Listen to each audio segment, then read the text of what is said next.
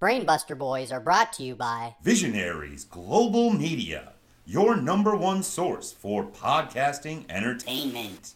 Visionaries Global Media, envisioning excellence on a global scale.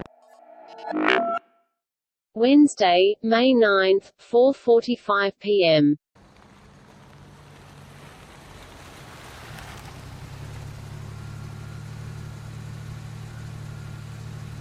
All right, you made it. Home sweet home. What? Who's that guy standing there on the porch? Oh my. I think it's actually him. No. Yes. No. In the flesh. That's Greg Goldman.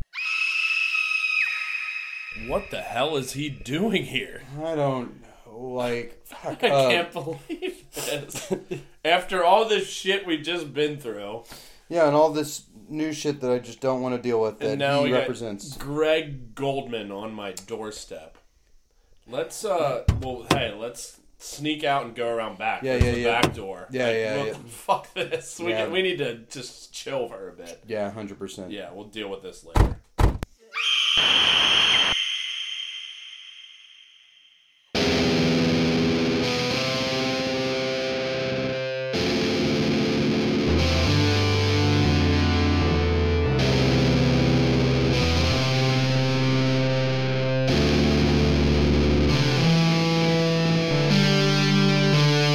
You ready? Let's do it.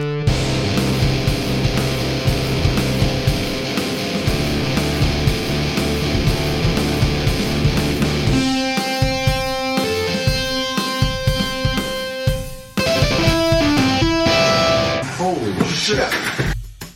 That Bob Dylan song, where that concert, whenever someone in the audience goes, Judas! And he goes, I don't believe you. You're a liar. And then he turns to the band and he goes, play it fucking loud. And they like bust into this weird version of Like a Rolling Stone. It was pretty cool. And then they're like, Judas in my mind. Whoa, Charlie Strong. Charlie. in my mind. Whoa, Devon Teddy. You went to Texas and then you got real cash. Now you are so cash. Now he's mega cash. But now you're all elite. Whoa. Or do we want to shut the window when we actually go? Are you ready to actually go? Yeah, I'd say so. All right. Wow, yeah, that's a big difference. Jesus Christ. Yeah. How about this Hey, weekend? hey, hello.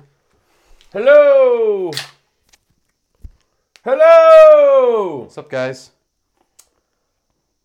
How you doing? How you doing?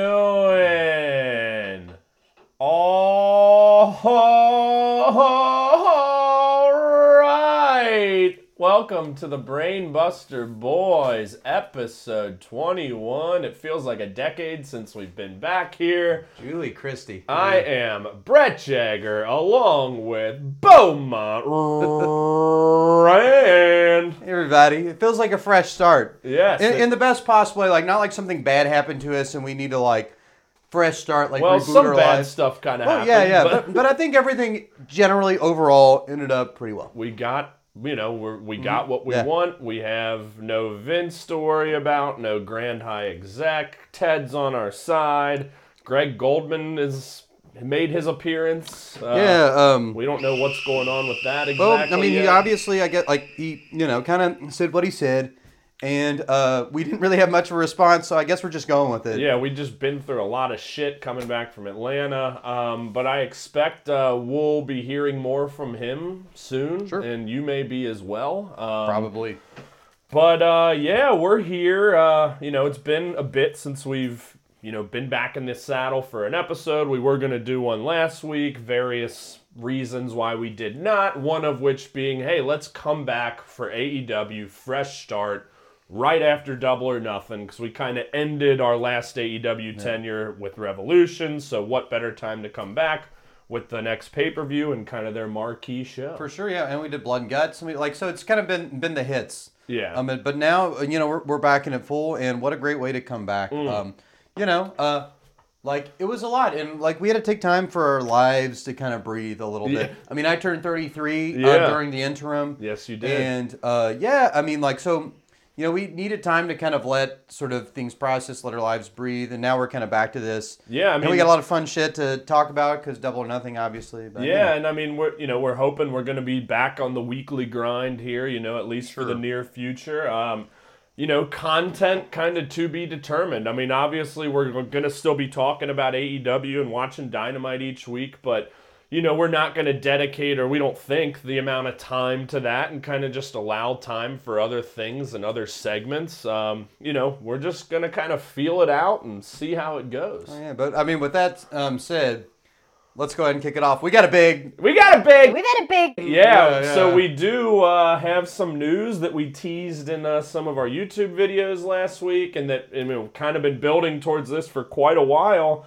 You know, one thing we've always kind of wanted to do with this show that we haven't yet is interviews. So we have officially locked in our first interview, and I'm pulling up my calendar here just to make sure well, I guess the date doesn't matter because the episode won't come out. But during the week of June 14th, our inaugural interview will be someone who's been very near and dear to our show. Someone we're very excited to have on, and I'm excited that he will be our inaugural interview. And that is AEW's own Alex Marvez. Tuesday? Dynamite's on Wednesday. Yeah! Or as you've called him in the past, what are some of the nicknames you've had? Receding Marvez, you know... Glasses Marvez. Glasses Marvez. The city of Las Vegas was once known as Marvez. Yeah, it was. Las Marvez. Because of Jericho. It was, yeah, and man, no, that's going to be a lot of fun. Like, we've been holding that secret in. It's been like some horrible repressed thing that happened to us, like way back when, and now we're like letting it all out. It's pretty much been since like January that we got a commitment from him, but you know, it was one of those things. He actually worked a lot on Jericho's book. Yeah. And he's like, hey, hit me up in the spring, early summer when that's going to be coming out, which I think that's like June 21st. So, you know, he's going to want to be promoting that, obviously, but this came about, so Marvez is primarily an NFL writer, right. And when I worked for the Bengals, I met Marvez a handful of times, because he used to cover the Bengals and knew all my bosses, and I just had a bunch of great conversations with him then.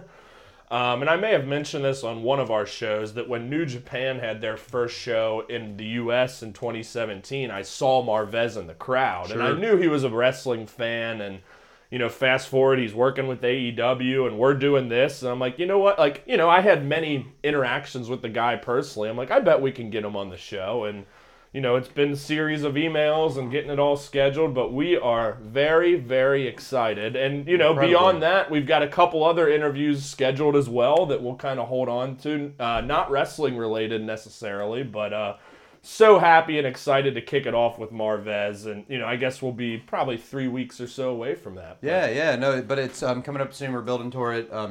Big first interview. Gonna be a lot. And like really honored to talk to him, and you know, kind of glad that you know we've got this set up, and it's gonna be kind of a new, different era. You know, very independent. We're kind of in this era now. You know, like we've talked. You know, we mentioned on episode 20, we're gonna do a Ring of Honor episode with Joe Koff at some point.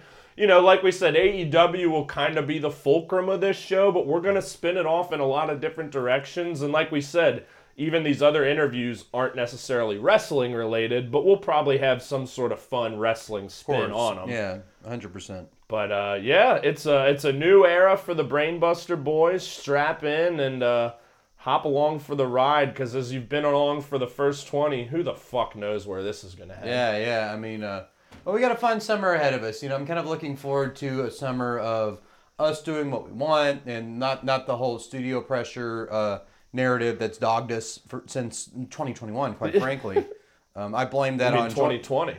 I blame this whole thing on joining VGM and Chad and Diesel. Yeah, it's all their fault. Since 2021, I got you. Yeah, it's been a wild ride, but hey, at least we ended on good terms with Vince. Seemingly, you know, as weird and crazy as that all was. You know, that just came straight from the heart, and like I felt like I saw something in him, you know, that I kind of saw in myself from time to time, you know, just with struggles with like expectations, and like it even comes like that with making the show. Sometimes we are like, oh man, we gotta like go out and do this. We gotta make sure it's great, and like that can be burdensome. And I can only imagine how that applied to him. And I'm glad we kind of ended things on a good note. Well, hey, partner, shall we dive right into Double or Nothing? Or is there anything else we need to get off the chest before we dive in? No, I think let's leave the surprises in store for the listeners. The other surprises? Yeah, because we have a lot. Yeah. Mm-hmm. Well, it was last night, May 30th, Double or Nothing, Daly's Place, Jacksonville, Florida.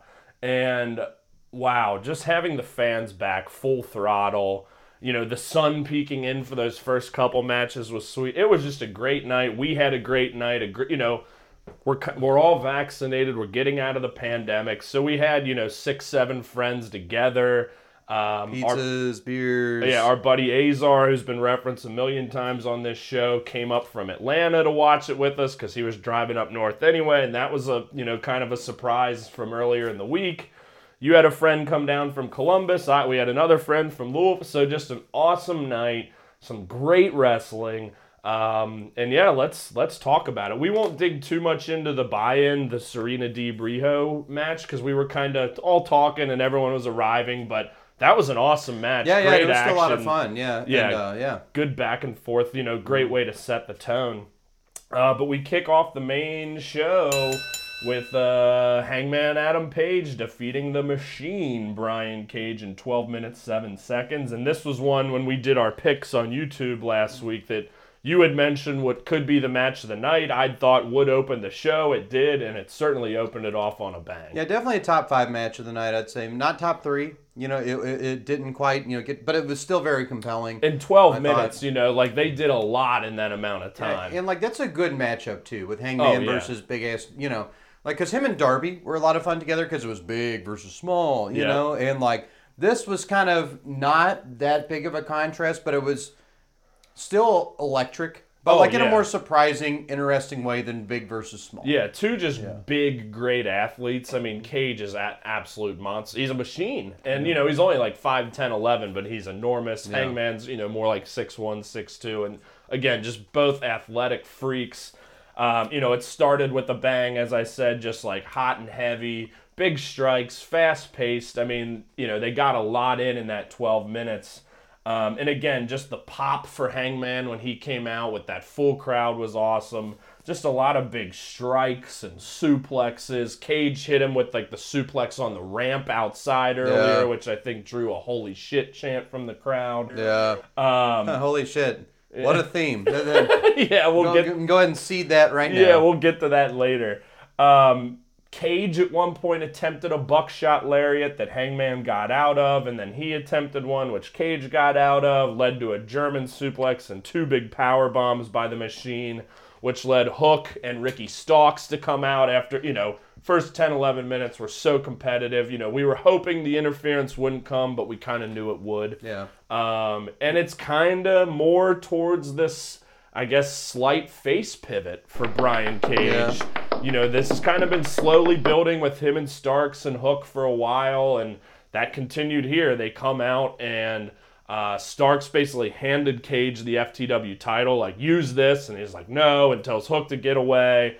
And then he got hit with the buckshot, and he lost. And I remember immediately when the match ended, best part, Taz, son of a bitch! Yeah, he was pissed! Just right when the bell rang. I remember the timing was perfect. It was ding, ding, ding, and that came in. None of us were talking and making a noise, and it was just, son of a bitch! And we all lost it. Oh, it was great. I mean, we'll go ahead and at least kick this part off. He was very upset. Clearly, it's fun having him on commentary because, him being sort of the biased commentator, he really can sort of just drag sort of the emotional arc of the match with him. There's nothing better than a good heel color commentator. For sure. Like a Bobby Heenan in Royal Rumble 92. But yeah, Taz, Callis when he's on as he was later.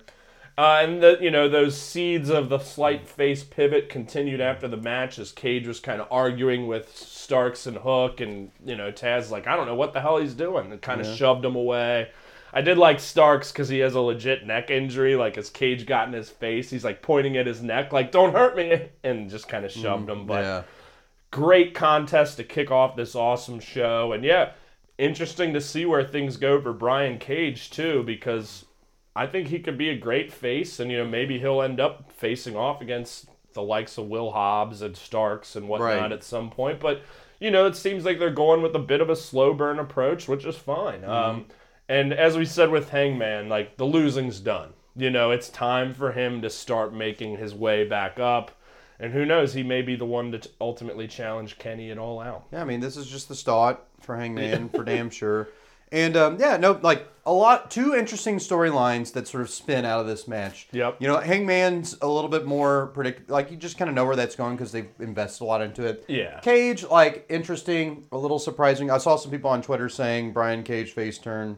Yeah. You know, and... it seems like it's coming. It is. Well, yeah, something's got to disrupt Team Taz from inside. So the question will be, when Cage leaves, will Team Taz get another, you know, a new member to kind of... Because they... You know, that leaves them a little thin, especially with Starks hurt. Mm-hmm. You know, it's mostly Hobbs and Hook, which Hook, we still haven't even seen him in the ring. But Team Taz is going to be a factor one way or the other. For sure. Then we slide into match number 2, or the AEW World Tag Team title match, where the Young Bucks defeat Eddie Kingston and Jon Moxley in 21 minutes and 9 seconds in what was a banger of a match. I mean, I guess we'll just go ahead and kick it off with Hit Watch! Hit Watch! Hit Watch. Hit Watch. Oh, Moxley hit Dan Callis. Yeah, you know, didn't really ever threaten, but, you know, kind of our first official, now that we're back, Hit Watch scenario with, you know, an interesting turn of events from initial Hit Watch with Callis now with the Young Bucks against Moxley.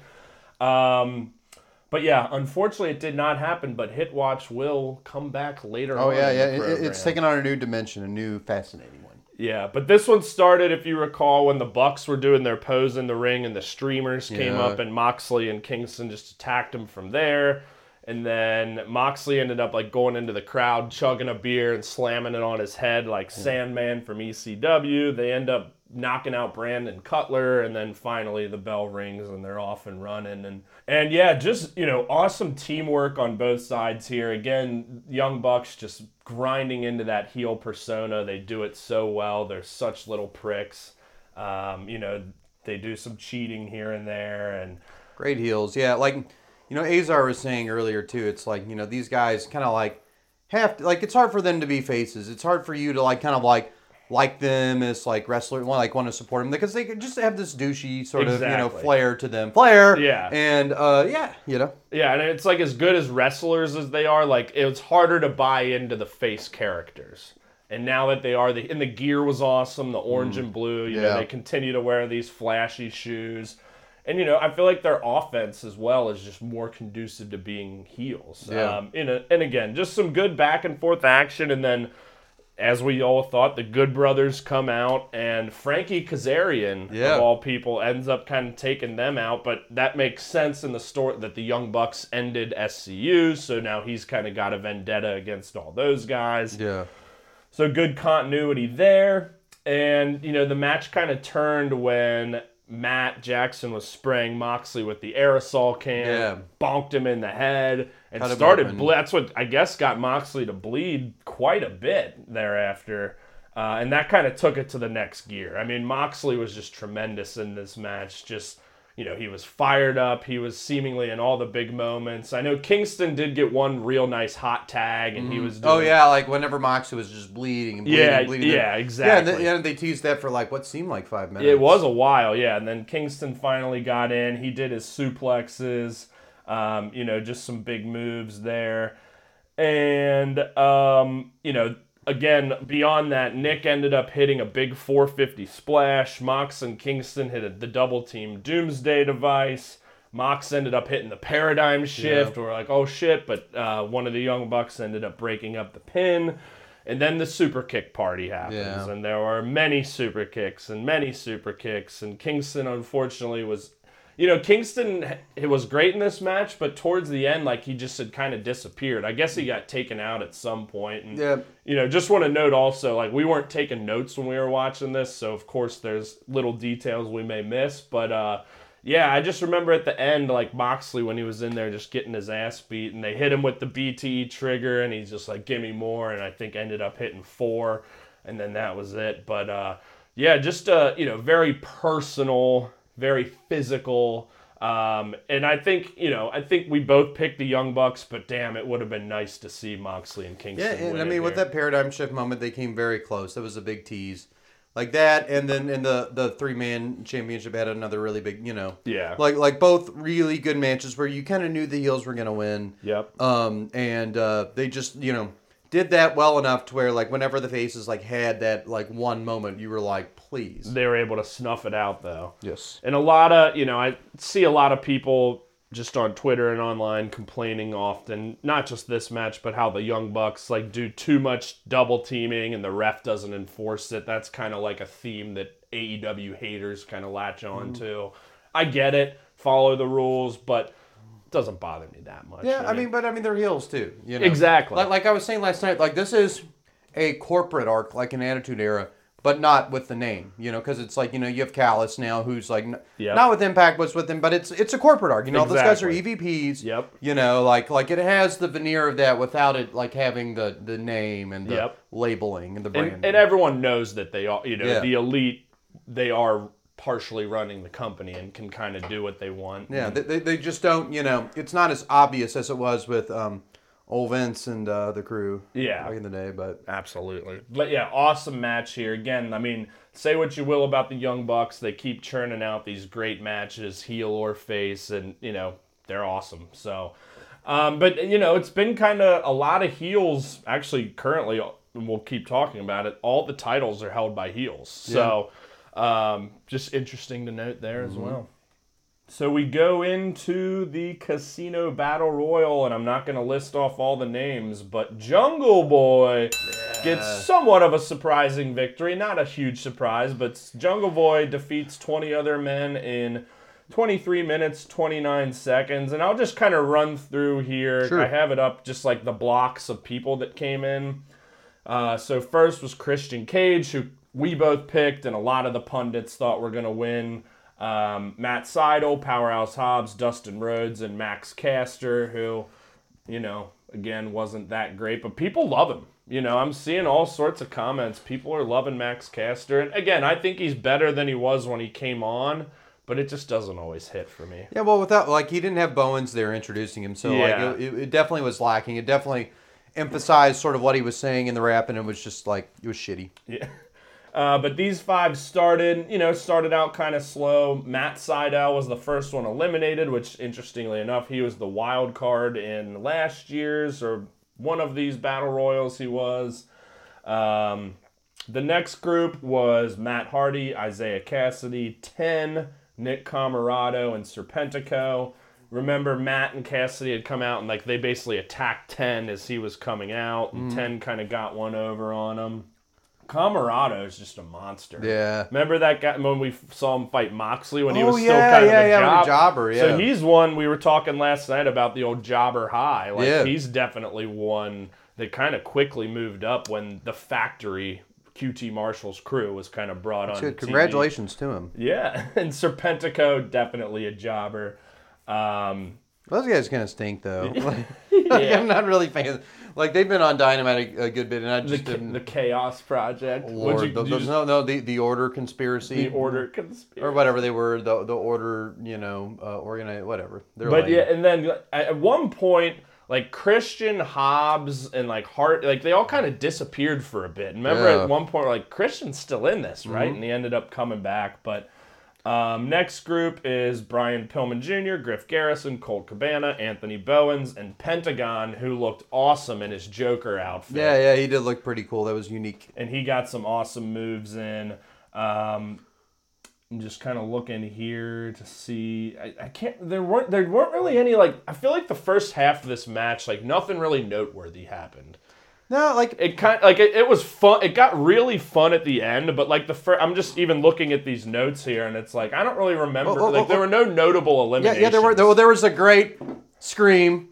Oh, yes, Isaiah Cassidy girl and scream. And one of the best parts about that, I said this last night, is like it is not a front and center scream. They don't like shoot him. No. Where he's like, "Don't you do it," and then he goes off and goes, "Ah!" You know. Someone had him up in like a power bomb or a spine buster, and he did it when he was up in the air. Like we didn't expect it at all. Yeah, and it's not like centered. Like you just hear it sort of on the periphery. Yeah, and like that's what's the best part about it. It is not a focal detail, but you catch it, you pick up on it. Yeah. It's good. Yeah, it's great. And also know that this is the first time I've seen Private Party wrestling in, like, I think as Ian said, the Dockers and like their nice collared shirt. I don't know if they've been doing that on like Darker Elevation. First time I saw it, and I like it. It's, it shows their characters different now, and that they're and like they still had like the Jordans on and cool shoes, but they're loyal to Matt. That's for sure. And then of course, we haven't mentioned Matt put that cigarette out Hardy, who obviously was a big part of. I think do we want to cut down to the final three? The final group that came in: Jungle Boy, Mark Quinn of Private Party, Jobber Aaron Solo of the Factory, Evil Uno, who got a nice reaction, and Big Shotty Lee Johnson. Jobber High Salutatorian. Let's just skip ahead. The final five were before that, the wild card or the Joker was Leo Rush, who you hadn't seen before. I never even heard of him. Yeah, he's been all around the indies. He was in WWE for a bit too. But he really didn't do much. He's a good, small, flippy, exciting wrestler. I read that he's not signed to AEW full-time, but he still may make some appearances. But yeah, he was really only in it a few minutes. So yeah, I guess it did get to the final five, and then he came out, which the final five prior were Christian, Jungle Boy, Matt Hardy, and then the two Private Party guys, Isaiah Cassidy and Mark Quinn. Leo Rush comes out. Yeah, I feel like he just did kind of a few quick moves, and then Matt Hardy, I think, got rid of him pretty quickly. Yeah, he did. Yeah, dumped him. And then it remained those final five, and this is when things got interesting. Jungle Boy and Christian obviously had to kind of work together because it was 2-on-3.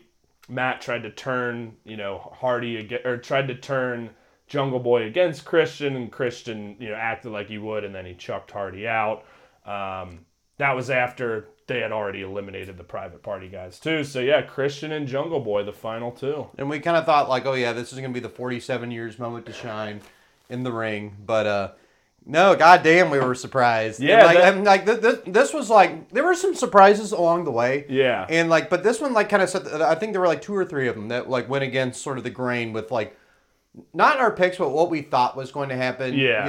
And this was very rewarding. Yeah, nice. Jungle Boy also had a great showing in that last Battle Royal, the Tag Team Battle Royal as well. So yeah, and he keeps getting put in these good spots, and he's going to have a great match. So he will be fighting, I think, Kenny in a couple of weeks. Look forward to that. Mm-hmm. And Christian, everyone kind of thought, he was going to win, but I'm fine with it. His whole thing is outwork everyone, so let's let him earn it. Yeah. I feel like he'll probably get a future, Dynamite TV title shot as well. Yeah. Just a very solid, sound wrestler. But yeah, Battle Royal, solid, nothing special, but definitely a fun ending. So we then go to the backflip match. Oh, the University Avenue Backflip Invitational. So hey. On Friday. Context. On Friday when we did our picks on YouTube, when we picked the Cody Rhodes Anthony Ogogo match, you made the pick before me, and you said that if Cody lost, you would do a backflip onto University Avenue, which is your house where we watched it. Boyasco's. I used to live there, but Staverman did too. Yeah, and unfortunately for all, Cody, the American Dream, Cody Rhodes defeated Anthony Ogogo in 10 minutes 32 seconds. For all? Are you sure about that? What? If all doesn't, all technically doesn't include me. It was extraordinarily fortunate for me.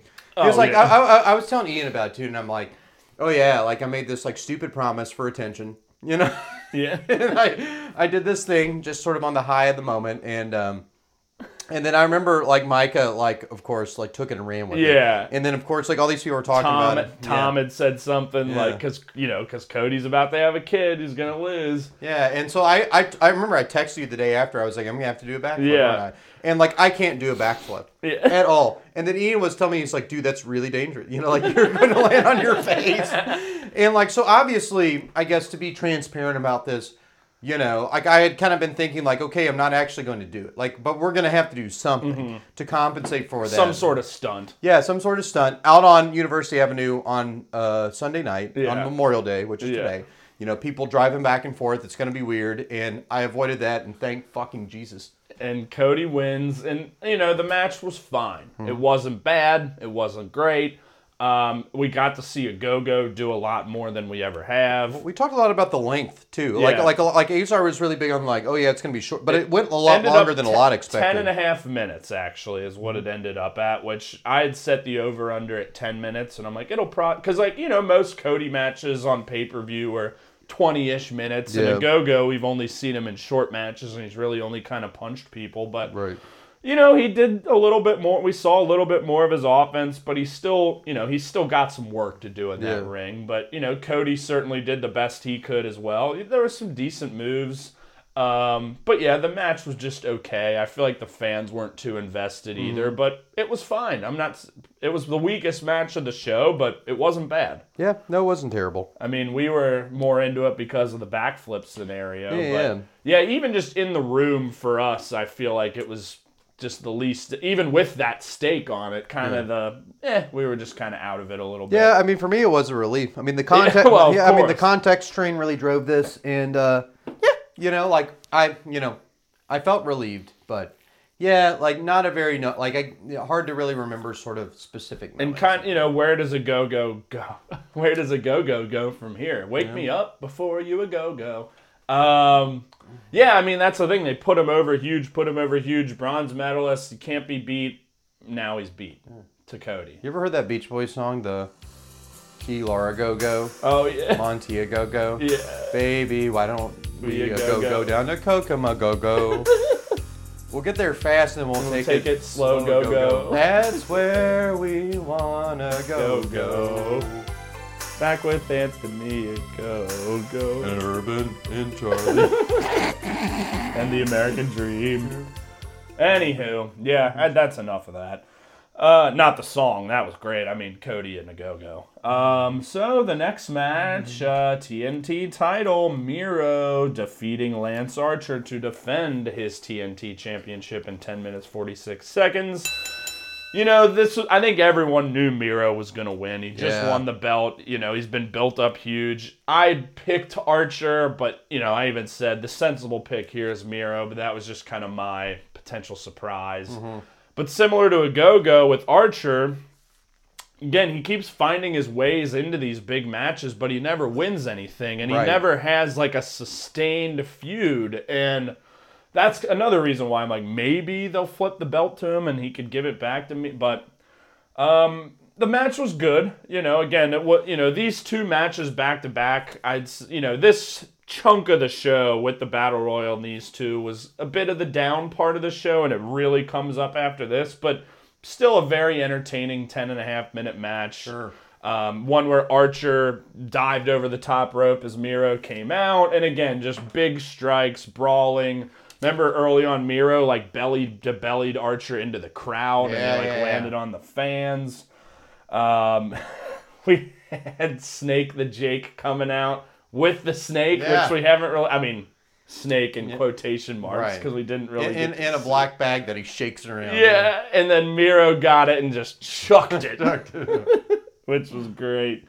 And yeah, then after that, like, Archer had to kind of save Jake from getting attacked, hit Miro with the choke slam, but then Miro kind of took control down the stretch with a few kicks, hit the super kick, and then the game over, which Archer actually kind of fought out of at first, and then he locked it in, and that was that. So Miro's TNT championship reign continues. Yeah, you know, like, I kind of agree with you on Archer. I'd like to see kind of something that's a bit more sustained with him, like something where like going into a match, I know he's just not another like body fighting some other person who's like won a championship, who's probably not going to lose it at that point. And that is what, because that's how it was with him. That's how it was with Kenny, and it's just what it is. Yep.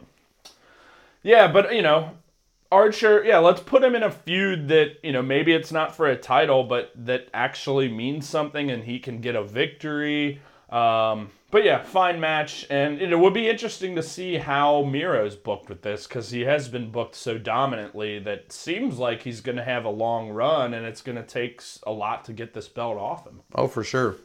Like, who will it be? I don't know. Could Darby get... I mean, I feel like Darby's due a rematch at some point, but I don't think he's going to win it back. Would it be like a Team Taz guy, Maybe Brian Cage when he turns face, because he's kind you got to have someone like a Darby or someone big like a Brian... Like, I feel like Brian Cage could potentially be that guy. But especially if he does leave Team Taz. Yeah, as a face. Mm-hmm. Like, it's probably going to be a face that takes it off Miro. Sure, yeah. But I think he's going to hold it for, 3, 4, 5, 6 months, maybe. Yeah, for sure. And then we swing into the Women's World Championship match where Dr. Britt Baker, DMD, defeats the year-long champ Hikaru Shida in 16 minutes, 22 seconds. And unlike Drew McIntyre on Raw, Britt got what she deserved. Yeah, she did. No, I think especially that moment at the end when she won and, like, there was sort of, like, a coronation there. Yeah. Like, it was very deserved. And, like, as much as we've ripped on her on the show, it was deserved. She's been in the best matches for women in AEW. Yeah. Like, she's had better matches than she did that I've seen, in my opinion. Yeah. Sure. And just, she's been on, she was the first woman signed by AEW. She'd had the injuries. I think she, in her probably heart of hearts, probably thought she would have won the title before this point, but I think it all worked out the way it should have. She had the broken nose from Shida last year. She had another injury at some point. She had the crazy match against Thunder Rosa, which she lost, but came out looking incredible.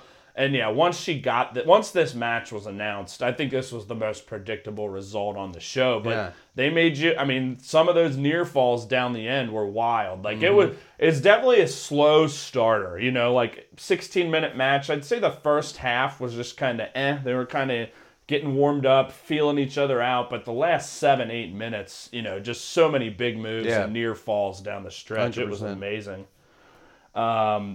Well, and Rebel, not Reba, got her the glove pretty quickly on. Remember early on, too. Oh, there was like a fake out for that, and Shida got out of it. That kind of went away, and then Shida really got the kicks and knees going late. She hit her with the Falcon Arrow.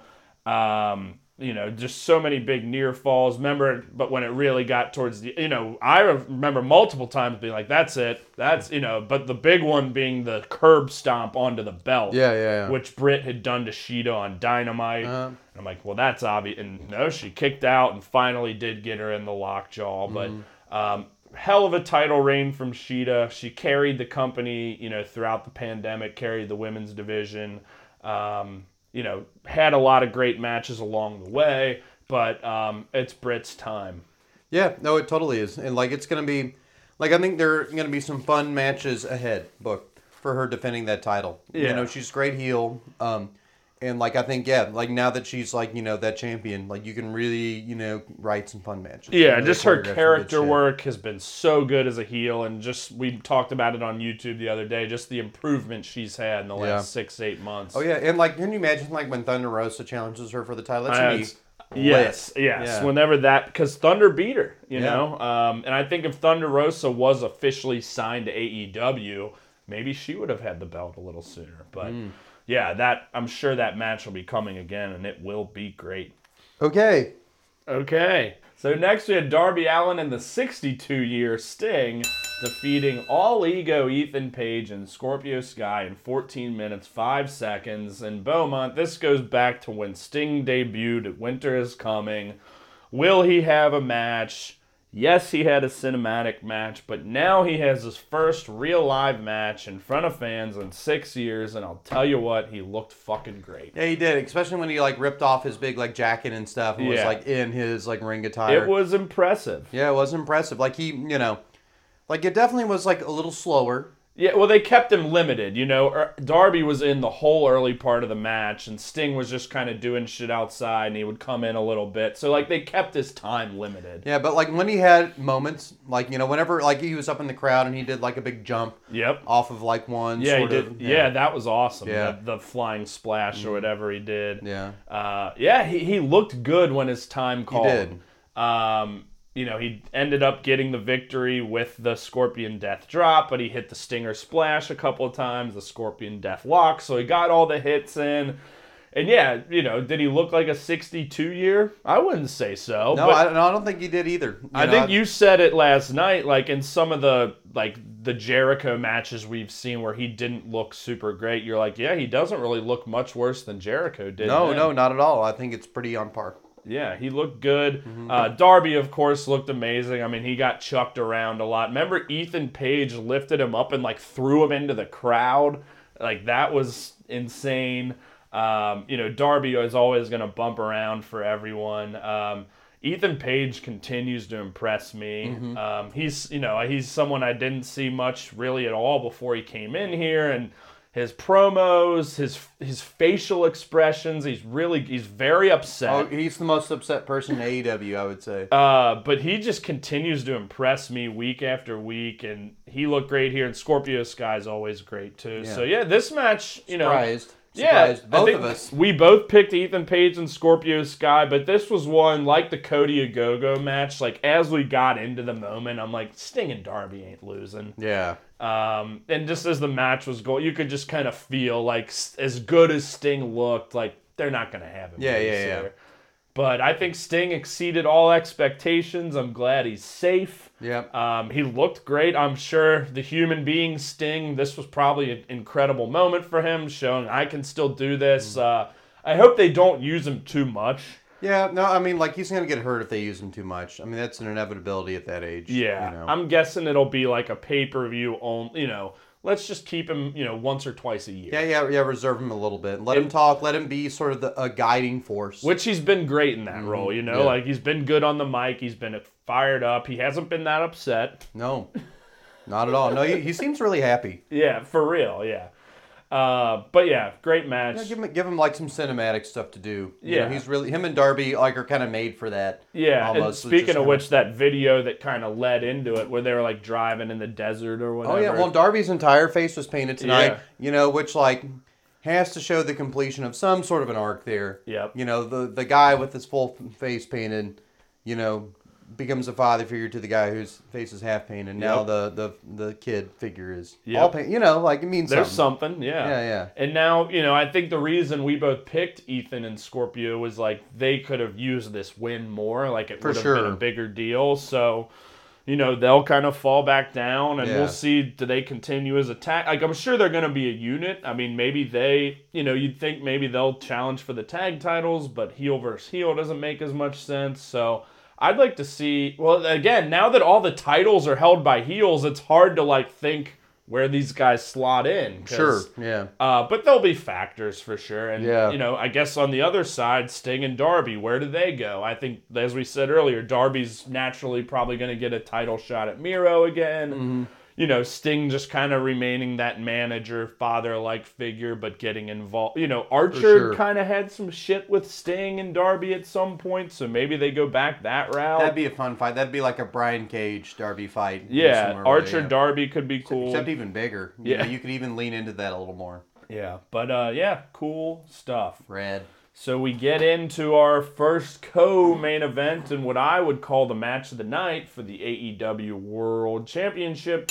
Kenny Omega defeats Orange Cassidy and Pac in 27 minutes, 10 seconds to defend or retain the AEW World title. And, woo! This was awesome. This is rad. No, definitely easily the best match of the night, and that's not an insult on the rest of the card. I would agree. It was just a lot of fun, and, the things you wanted to see here were the things that you saw. Yep. With Pac, especially with Orange. Yeah. When Orange got really into it, whenever sort of the lackadaisical Orange left and you had serious, intense Orange punching Orange, and the crowd was into it. Dude, that was, I'm getting goosebumps right now. I noted it last night, when Orange was fired up and it's he was starting to get over right as the pandemic happened. Yeah. So, like, you know, with all these guys and women, like, to perform in front of the crowd, I'm sure was just exhilarating and amazing. But for a guy like him, you know, he'd been on the indies his whole career. He wasn't wrestling much when he first came into AEW and, like, had the big match against Pac at Revolution. Then the fans are gone. Yeah. And he has these great matches with Jericho and this and that. But, like, this was his moment. And you could see it in his eyes, in his body language, that, like, this is one of the biggest moments of his life. Yeah. And, you know, I said it last night, like, Pac and Orange were so good in this match that it almost overshadowed Kenny, but not Kenny's just so far. Like, they all just looked so good in this match. Yeah, they did. Yeah, and it was, like, hard to justify Kenny losing if that were going to be the outcome because, like, Kenny is who Kenny is. Yeah. Like, he, you know, like I was saying last night, it seems to, at least from what I've watched, the sample size of current wrestling seems to embody it perfectly. And he's great, but man, those guys were just at an 11 both last night. It was absolutely. wonderful. And, like, the real near fall for Orange was when, you know, towards the end when I think Pac had hit the Black Arrow off the top ropes and then, like, Orange kind of slid him out and, like, he went for the cover. Yeah. And there were just some crazy near falls there. Well, a lot of great Orange punches, too. Like, yes. That's before now, I thought that was just kind of a whatever sort of move. But, like, or he has, the Stun Dog Millionaire. Yeah, which but, he like, hit but that. the Orange Punch was fucking lit last night, man. Well, and that's what brought Callis down, too. And, yeah, like, and he hit that Orange Punch on Kenny, and, like, crowd was going nuts, we're going nuts, and he gets the 1, 2, and then fucking Dan slides the ref out of the ring. Which I guess we'll just, call it something. Hit Watch. Watch. Yeah, we've got 1,000%. I mean, we were said it ad nauseum last night. Like, at this point, Orange Cassidy is a bigger candidate for Hit Watch than Jon Moxley. And how exciting is that? Yeah, if we confuse Orange Cassidy's fan following with what Hit Watch is as an institution, like, Jesus Christ, like that's a great move. And you said it last night, it was at a fucking fire engine red there. I mean, I really did think for a split second he was going to hit him. Because he slid him out, and then remember the camera turned and cut to Orange. Yeah. I thought before it was going to cut, I thought he was going to sock him. He's going to get Dan Callis. But I mean, this is not going away. Oh, it's just not. like Moxley and Dan. One of them is going to get his comeuppance on him. Well, and they had the whole build-up where Kenny was like, Orange, defer, we like you. Yep. Him and Dan did that. So, like, it's set up for Hit Watch to possibly occur. Like, Moxley's kind of veered away from it a little bit. A little bit, yeah. But now they've both got a legit chance. Yeah. It was right after, Orange had hit the beach break and then the Orange punch. You know, we're coming down the stretch and I actually saw, and I did remember, Callis was like, shit. And he dropped the headset. So not quite holy shit, but shit. He comes down. Yeah, Callis pulls the rep. But yeah, there were so many big moves. Orange had hit the Michinoku driver. Pac hit a big brain buster. Kenny hit the J Driller and the Kreutz Wrath, which is where he like kind of dangles him up in the German suplex and throws him back. Just so many big moves, and like down the stretch, it was just like one after the other, and just the speed and sequencing of it was just so good. Like each guy, like I said, looked so damn good. Yeah. And then it kind of ends, do we want to go there now? Yeah, so go there now. Yeah, Pac had put Orange in the brutalizer, and Kenny was trying to break it up, and he couldn't, so he just bludgeons the ref, which was so funny, because like he kind of looked around, he's like, I don't know what else to do. Yeah. And just attacked the ref, like arms up, and then Callis comes down, brings all 4 of the belts in, and I did kind of like that. He goes one by one and just starts clocking Pac with each belt. And then Orange out of nowhere with the Orange Punch, and it's like, holy fuck! No, like that, like what a great moment. It's like, is he? That they built it up so well, and we knew in our heart of hearts it wasn't going to happen, but they made it. Just like I told you before, like in the night, I'm like, they're going to make you believe that Orange is going to win. Yeah. But he's not. I mean, he hits the Orange Punch, and Kenny gets him with the crucifix. Yeah. Like it wasn't a one-winged angel. It was coming off the Orange Punch. He rolled him up like, whew. What a match. I can't wait to watch it again. Yeah, I can't wait to watch it again. And, Orange is going to get another shot, and it's going to be tight. And we said it last night. Like, it wasn't his time yet, and it's not Kenny's time to lose it.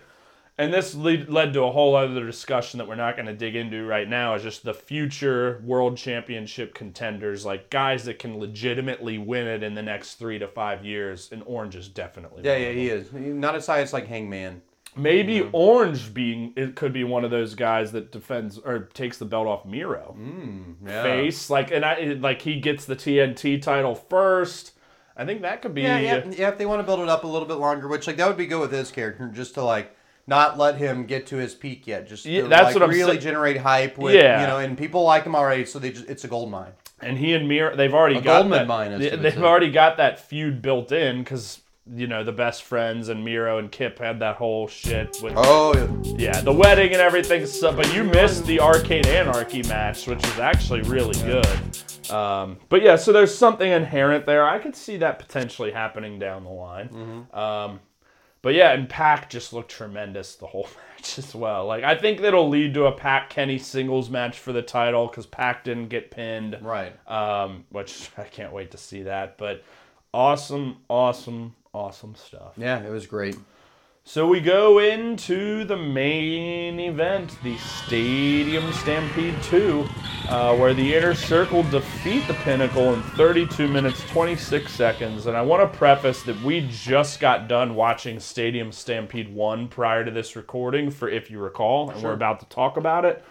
So we're going to just kind of compare both matches, but let's, talk through this one first. It was a bit of a letdown from last year's. I still really enjoyed it. It was a lot of fun.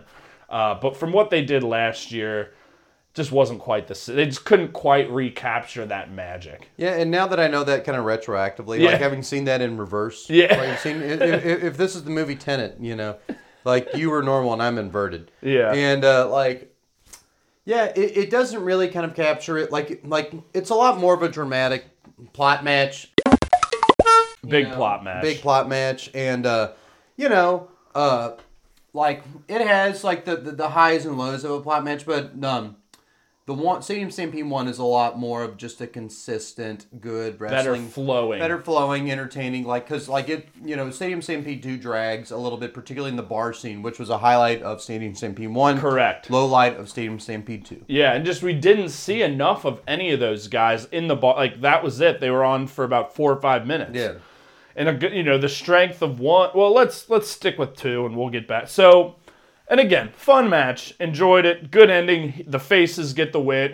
With a show with a lot of heels winning, you get the happy ending, which is always good. Send the fans home happy. It ended in the ring, which was another good thing. So it starts with the limo pulling up, with MJF getting out, and the Inner Circle all rappelling down from the stadium. Which freaks us out a bit. Yeah, we didn't exactly love. So I saw something online that apparently the John Wick from the John Wick films, the stunt choreographer, helped them. I was going to I'm sure they did this the safest as possible. Yeah, and like they got a guy from Hollywood to do it. But it just kind of makes you feel a little queasy knowing the Owen Hart scenario. But, it is what it is. So they get down. And MJF gets back in the limo, and then we see the Pinnacle drive out on the truck. We were talking when we watched Stadium Stampede 2, we're like, shit, were they even in the ring at all last night? And I looked back, and it was just Sammy and Spears to start, which is interesting because they're the ones that ended as well. But it was brief, and then we kind of pair off into the Jericho-MJF battle. Yeah. We, back in the bowels of the stadium. MJF sprays him with a fire extinguisher, throws coffee in Jericho's face, and you bring up, like, what Jaguars players are... Yeah, well, we go into the bowels of the facility. Yeah. Yeah, and we're like, oh yeah, like, they're showing too much Jaguars paraphernalia for it not to be it. And so we, obviously Urban Meyer is candidate number 1. And so I believe early in the night we were talking about Charlie Strong. Yeah. It was old University of Louisville coach where we both went. He's now on the staff of the Jaguars. Yeah, and I guess preface, he was really successful at Louisville, like pretty beloved, left for Texas, and then sucked there and sucked at South Florida. Yeah. And, then he's kind of since faded back into the assistant coaching ranks. And so we looked up, we're like, what's he doing now? And I was like, I think he's the defensive coordinator of the Jaguars. Azar looks him up. He's assistant head coach in like some position. Yeah. But anyways, we're like, what if he's here? Yeah, and so like we say that about 2 minutes before they bust into literally 2 minutes. Yeah. And so Jericho and MJF bust into the head coach's room. And who is, like, you see Urban Meyer, clearly. He's number one in the shot. Yeah. You know, but then the camera pans over and then you see. There he is. Charlie Strong. And like, And I we think lose it. Yeah, this is the biggest lose your shit Yeah. moment of the night. And, like, it's a great lose your shit moment because it's unexpected. It's based in some sort of We weird... had just talked about it. some sort of weird inside joke we've been mining all night, and then just bam, here it is in tangible material reality. And it was cool. Charlie Strong is all elite, brother. Yeah, and not like he was more involved than Urban Meyer. For sure. Yeah, he was tossing Jericho the footballs. Yeah.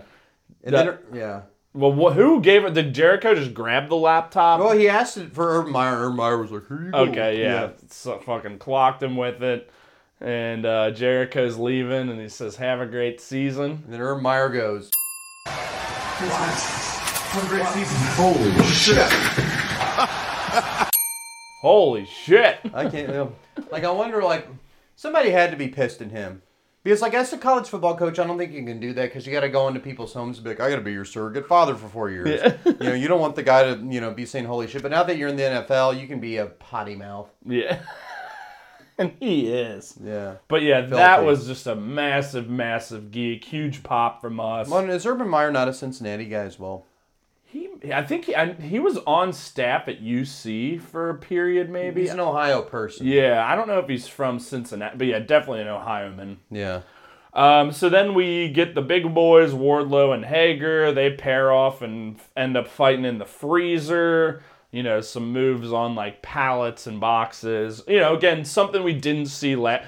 The good thing in this is they did different shit than last year. They had different locales, but like, well, let's not go to Stadium Stampede. We'll save the comparisons for then. Yeah. But, wait on it. Yeah. Assholes. So then we get Sammy and Spears in the chair room, which I thought was a pretty cool thing. You know, oh yeah. Open the door and Spears is there, like spotlight. He's sitting on the chair. He picks, and there's just chairs all around him. Yeah. That was a cool scene. Fun scene. Sammy, remember, like jumped off a forklift in there too. Shitty. Yeah. So that was cool. And Spears ended up handcuffing Sammy, but he got the bolt cutters. Mm-hmm. Then we go to the club. Yeah. And yeah, like we've been going for 15 plus minutes and we're like, FTR, Santana, and Ortiz just haven't been in this match. Mm-hmm. We get to the club in the stadium and it was a different bar too. Yeah, it was like an actual nightclub. Yeah. And like people were sitting at tables and like then they all show up and I think they shared a drink first and then they're hitting each other with they're hitting patrons. Uh-huh. And I love that like all these people are getting their ass beat and like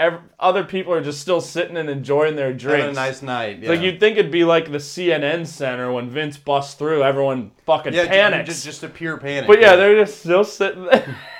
But yeah, I mean, we get Conan revealed as the DJ, which, I mean, you don't know much about Conan, but in yours, like, he was from the Vegas episode. Oh, yeah. Legendary luchador wrestler. He was in WCW back in their prime and has wrestled a ton in Mexico and lucha. Like, he's a legend. So, cool to see him back, but he didn't really do it. But, like, the music was just kind of a geek, too, while this was all going on. But, again... like we said, a lot of cutting, just a lot of like not knowing who's ahead. Yeah. You know, like just you really kind of don't know who's got the advantage in the match. It was just kind of like an action scene in a movie. Yeah, like that's a bad action scene where you're just a lot of the patrons like London has fallen. Yeah. You know, yeah. Yeah, and like the patrons were getting beat up, and it was a lot harder to follow. For sure. So we go, I think there was another brief Wardlow Hager thing that kind of led to nothing, and then we go back to Jericho and MJF with the Shad Khan cardboard cutout. Oh, yeah. And I think Jericho like gave it a pat on the head. Yeah, it was used as a weapon, but it wasn't destroyed. Jericho then stapled something on MJF's head, throws him through the glass door, they get back into the arena. Ends up like dangling him over the balcony. I think that was MJF who was dangling Jericho over the balcony, right? Teasing him falling. Oh yeah, it was. So yeah, Jericho threw MJF through the glass door. He's bloody at that point. Then they end up back into the arena and they're kind of brawling. They're back into Daly's place and yeah, they're fighting. And then MJF is kind of like almost throwing Jericho off the balcony. Like throwing Jericho from a tall height. Yet again. Yeah. And then, obviously it wasn't going to happen, but they made it look good. Yeah. Well, that's what you should have done. Yeah. Considering what happened at Blood and Guts. So then cuts away from them, and we have Spears coming back to the ring with all the fans. we're like, well, they bring the fans to the stadium. That was probably not going to happen. But I guess before the match, I just didn't think like, oh, this is going to end in the arena. That made all the sense with the fans there. So they're back. Cool moment for Sammy as he hit Spears with the golf cart, which was a big thing last year. And it was cool just seeing the inner circle as faces too, you know, on the other side of this. But they get back into the ring and do some chair shit and ends up with Sammy crashing him into the chair, getting up, hitting the 630 for the victory. And it was fun. I enjoyed it, but I was let down and it wasn't as good as I wanted it to be, which is kind of how Blood and Guts was too.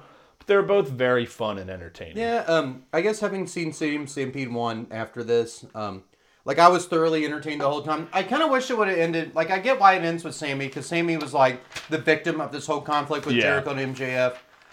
Like, it would have been maybe a bit more satisfying had Jericho got the pin on MJF. Yeah, we were talking about that as it was happening, But you know what? You can save that for later, because this conflict obviously is going to continue to some degree. Yeah. But, like, this was fine. Yeah. It was... I think fine's a good way to describe it. Yeah, and again, fans go home happy. They rejoice.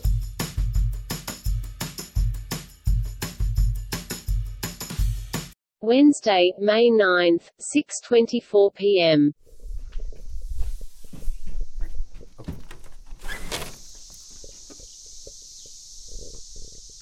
Is he still out there? Yeah. It's been like an hour. Did we call the police or something? Or like... I don't know if we can do that to him. I mean, we don't even really know the guy, but he's got to want something. Yeah, I mean, like, when it gets dark, he has to leave. He has to, right? He's a loon. I don't know. He has to. Well, I guess we just got to wait out till then. Yeah. Again, I don't want to deal with this right now. Me neither. All right, well. All right. Okay. Fuck.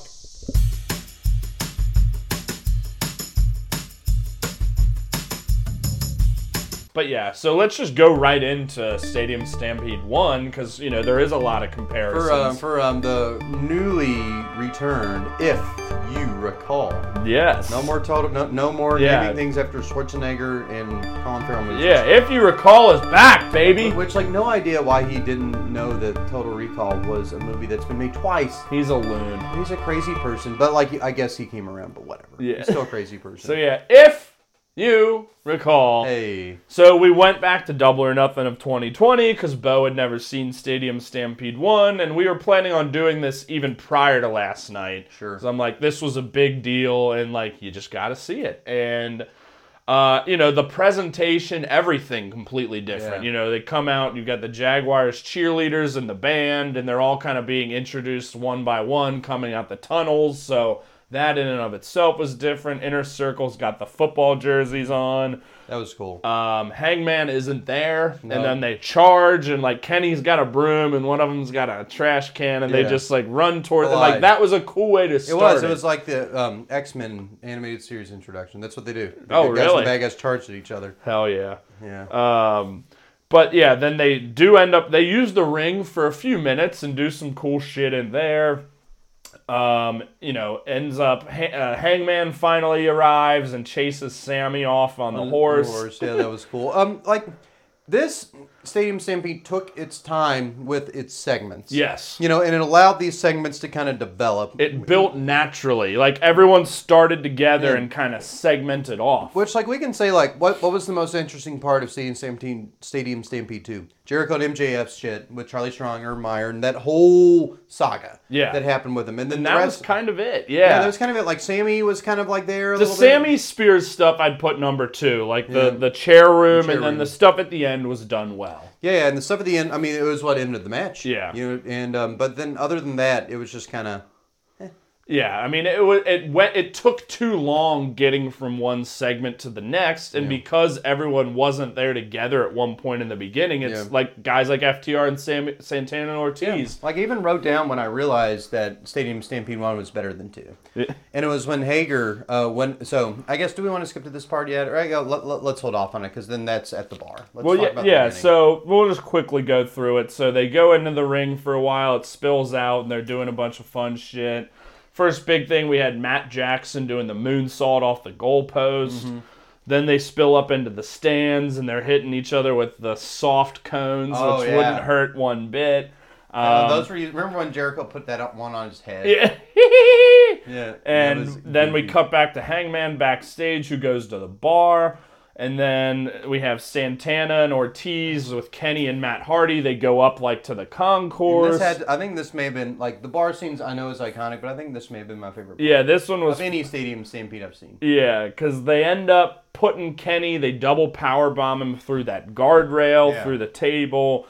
Then Matt Hardy comes to break it up, and they end up in the pool. And Ortiz is scared because he can't swim, so he's very hesitant about getting in. They start to drown Matt Hardy, and then he becomes his different gimmicks. Which that was the best part. Yeah, you know, I like that. You know, that was, I don't know, like the delete stuff which I saw after the fact. Was fun. But like now you see him as like Big Money Matt, who's like playing this very obvious character. But this like just really shows how great of a wrestler he is. Just like, going through like, all this is my three. favorite thing I've seen of Matt Hardy. Period. Yeah, you know, it was, for me at least. It was very well done. He ends up getting the best of them, putting them through a table, dings the bell, and Ortiz is just like convulsing. And just tapes him up. Which like I enjoyed the silliness of this whole thing. And then he throws Santana into the ice machine. Yeah, into the ice machine and uses the broomstick to. And then he says, "This will help your inflammation." Yeah, he is funny guy. In his broken Matt Hardy voice.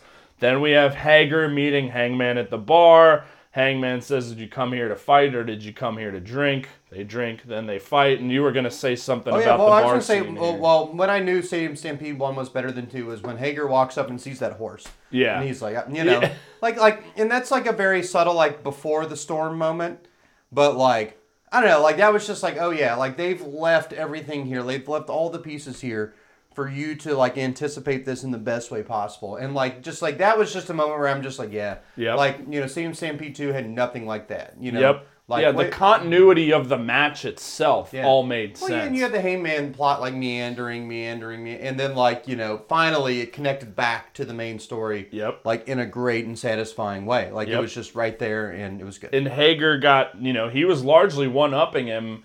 You know, hit him with the Uranagi on the pool table, which Hangman did like the flip to avoid him and then backed off. Like that was really cool. And then Hager slides Hangman all the way across the bar, which is classic. And then Kenny, his tag team partner, who had just been through everything with Santana and Ortiz and Hardy, comes to save him. And then they get one over on him and they do their milk and whiskey chug, which that was all fun. And then we get back out to the field, and that's another, like, last night it wasn't on the field at all. Yeah. Other than the very beginning. And, like, some of the stuff on the field was such a geek on this. Jericho hitting him with the chain. He's like, that'll move the chains. And the 100-yard suplex. Yeah, the 100-yard suplex. Jericho calling for the challenge and saying, "You're a shitty referee." Yeah. Hangman running the line over Jericho. Like, all that stuff was such a geek. Yeah, it was great. Nick Jackson super kicking Jericho into the kicking net. You know, all just fun stuff. Mm-hmm. And, you know, Matt Jackson gets flagged for celebrating after doing that. Then he super kicks the ref. And then we come down to the stretch and you have Nick Jackson going all the way up to the top of the stairs only to run back down the stairs. And JR's like, he's getting momentum. Yeah, and he's not and no, he's not, yeah. What the fuck? What the fuck? And he does a big splash through the table. And then we see Sammy come out and he like rolls on the sprinkler and he thinks he won. And then like the golf cart comes, which had been, it was Matt Hardy and Kenny who had run him over like the week or two prior on Dynamite. And like everything Sammy's been through, he just sells it so well. Just he's like, not again. And he starts running and gets away, but goes up into the stands. And then you see Neo won. So, because like Sammy had killed Vanguard 1, which was Matt's other drone, and they end up fighting, and Kenny gets him up into fucking huge one-winged angel, biggest fucking one-winged like angel 15, 20 feet down. Yeah. You know, similar to like how Jericho when he fell off the cage, like this wasn't that different in terms of like it was padded, cardboard, whatever, but this one just looked so much better. Yeah, it just shot better, infinitely better. And that was that. Yeah, Stadium Stampede 1 rules. Significantly better. Yeah, no, I mean, well, it's just a lot more fun. and it doesn't have the plot match trappings of it. It doesn't have like the dramatic arc that's coursing through it, but like in its little pieces, it adds up to something greater. Yeah, just the match itself. Yeah. Then the narrative whole that powered to. I agree. That's a great way. Yeah, just the logic of the match itself was just so much better. That everyone was involved together a lot more, at least at one point. Then they broke up, and then they all kind of ended up back on the feet. It was chunked out much better. So yeah, number 2, definitely below expectations. Still fun. In retrospect, I wish Kenny, Orange, and Pac would have main evented. But again, you have the heel winning there, so you send the fans home happy with the faces. Yeah. But what a fucking fun show. Just to recap kind of Double or Nothing last night as a whole, like I'd put it as a top 3 AEW pay-per-view along with Double or Nothing 2019 and Revolution 2020. And again, just the crew of people we had and full fans coming out of the pandemic, just had a blast. Good night. Very, very good. Very good. And yeah, just, this is kind of the closing of a lot of chapters in AEW, and I feel like we're going to get a lot of kind of fresh storylines now, so very excited. Yeah, eager to see what they do with their summer. Yeah, just like in general, very, like now unofficially begins the build to All Out, which we've got, 3+ months, but there's going to be a lot of shit that happens between now and then, so... Excited to experience my first summer with AEW, see what they got. Yeah, and that'll be your last pay-per-view to kind of close out the full year for you, because we started on Full Gear of 2020. Like, that seems like it was 2 years ago. I know. Christ. So yeah, that's, I think, September 5th, something like that. Okay, so Labor Day.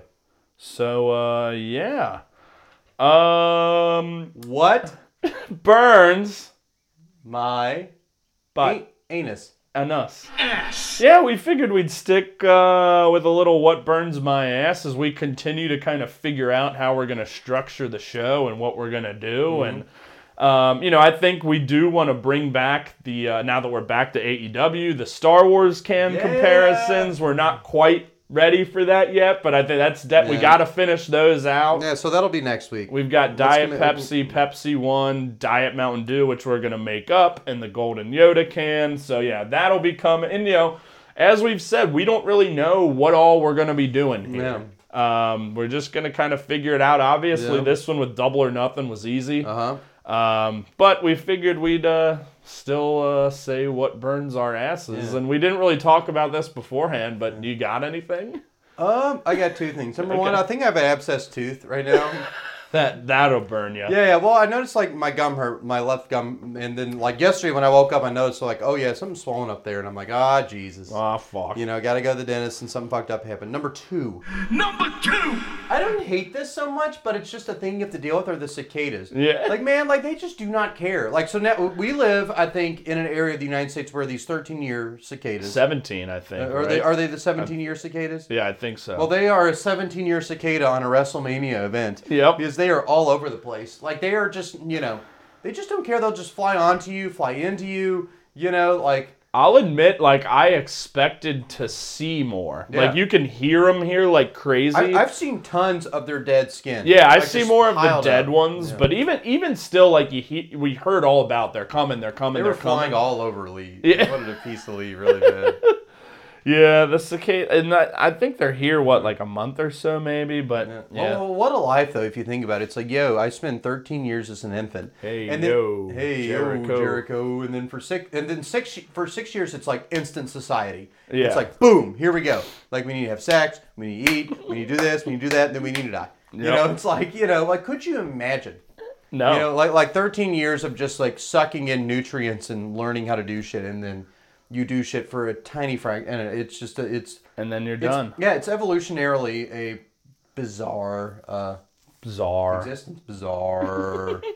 Man, those things kind of burn my ass, and not a scalding way, but just like a 1st-degree burn. A light sizzle. Yeah, tiny. Yeah, I mean, I've got plenty of shit like in my personal life and work that I don't even want to dive into, but it's there. But I'll keep mine wrestling related, and one AEW, one New Japan. AEW, where's Phoenix? Yeah, I haven't done enough to research. Like, is he hurt? I don't think he's hurt. It's not a Double or Nothing at all. How was he not on this show? Put him in the Battle Royal. Give him. I mean, We said it like before we left to go to WWE, the first 2+ months of the year, Phoenix was on fucking fire. Like I said to Azar, I'm like, he's one of the best 5 wrestlers in the world now, bar none. Mm-hmm.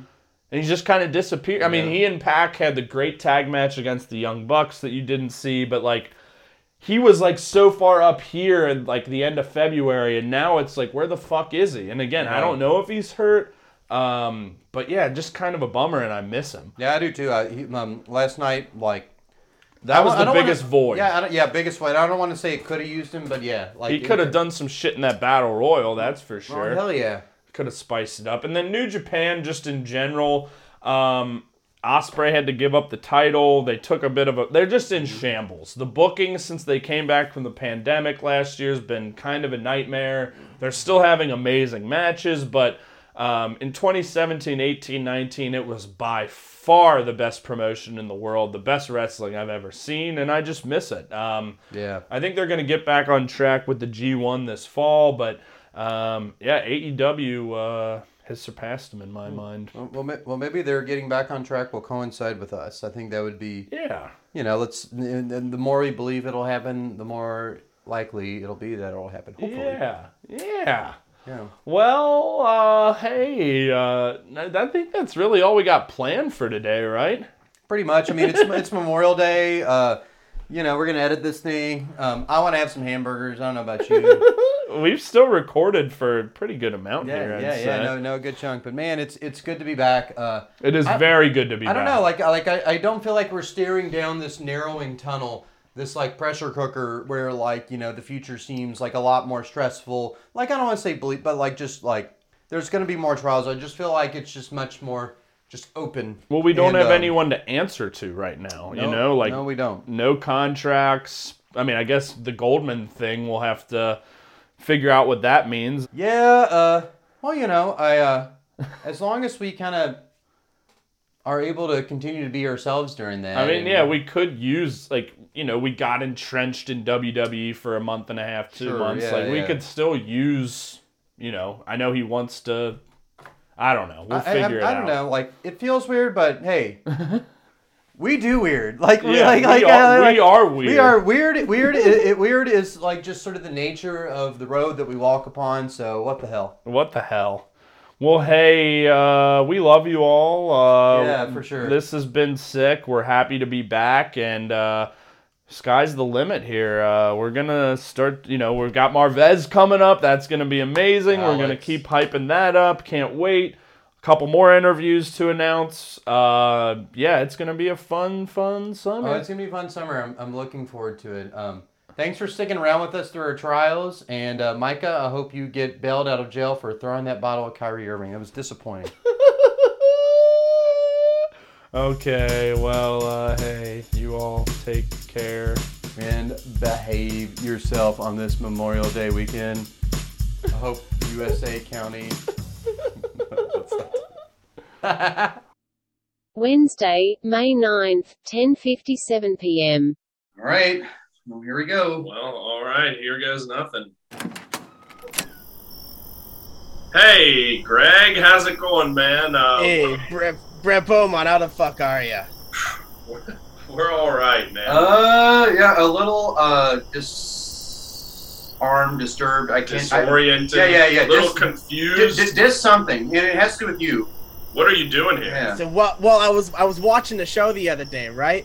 And I saw that you're not covering WWE anymore. And I figured, well, you talk about me all the time on the show, and I'm like the biggest WWE mark there is. So I figure, let me get on the show. Yeah, we are kind of, we're thinking about doing sort of like a reboot. Yeah, and, we're in between things right now. We don't really know, and so factoring that into the future seems extensive. But I don't know. Yeah. Well, I'm really excited to be a part of this team. It's gonna be amazing. We're gonna be the whole show, the three of us, the Brainbuster Boys. Wait a minute. Did you let him on the team? No. No. Hey, listen. I'll stay out of your hair. Let me know when we're going to record next week. I'll see you guys later.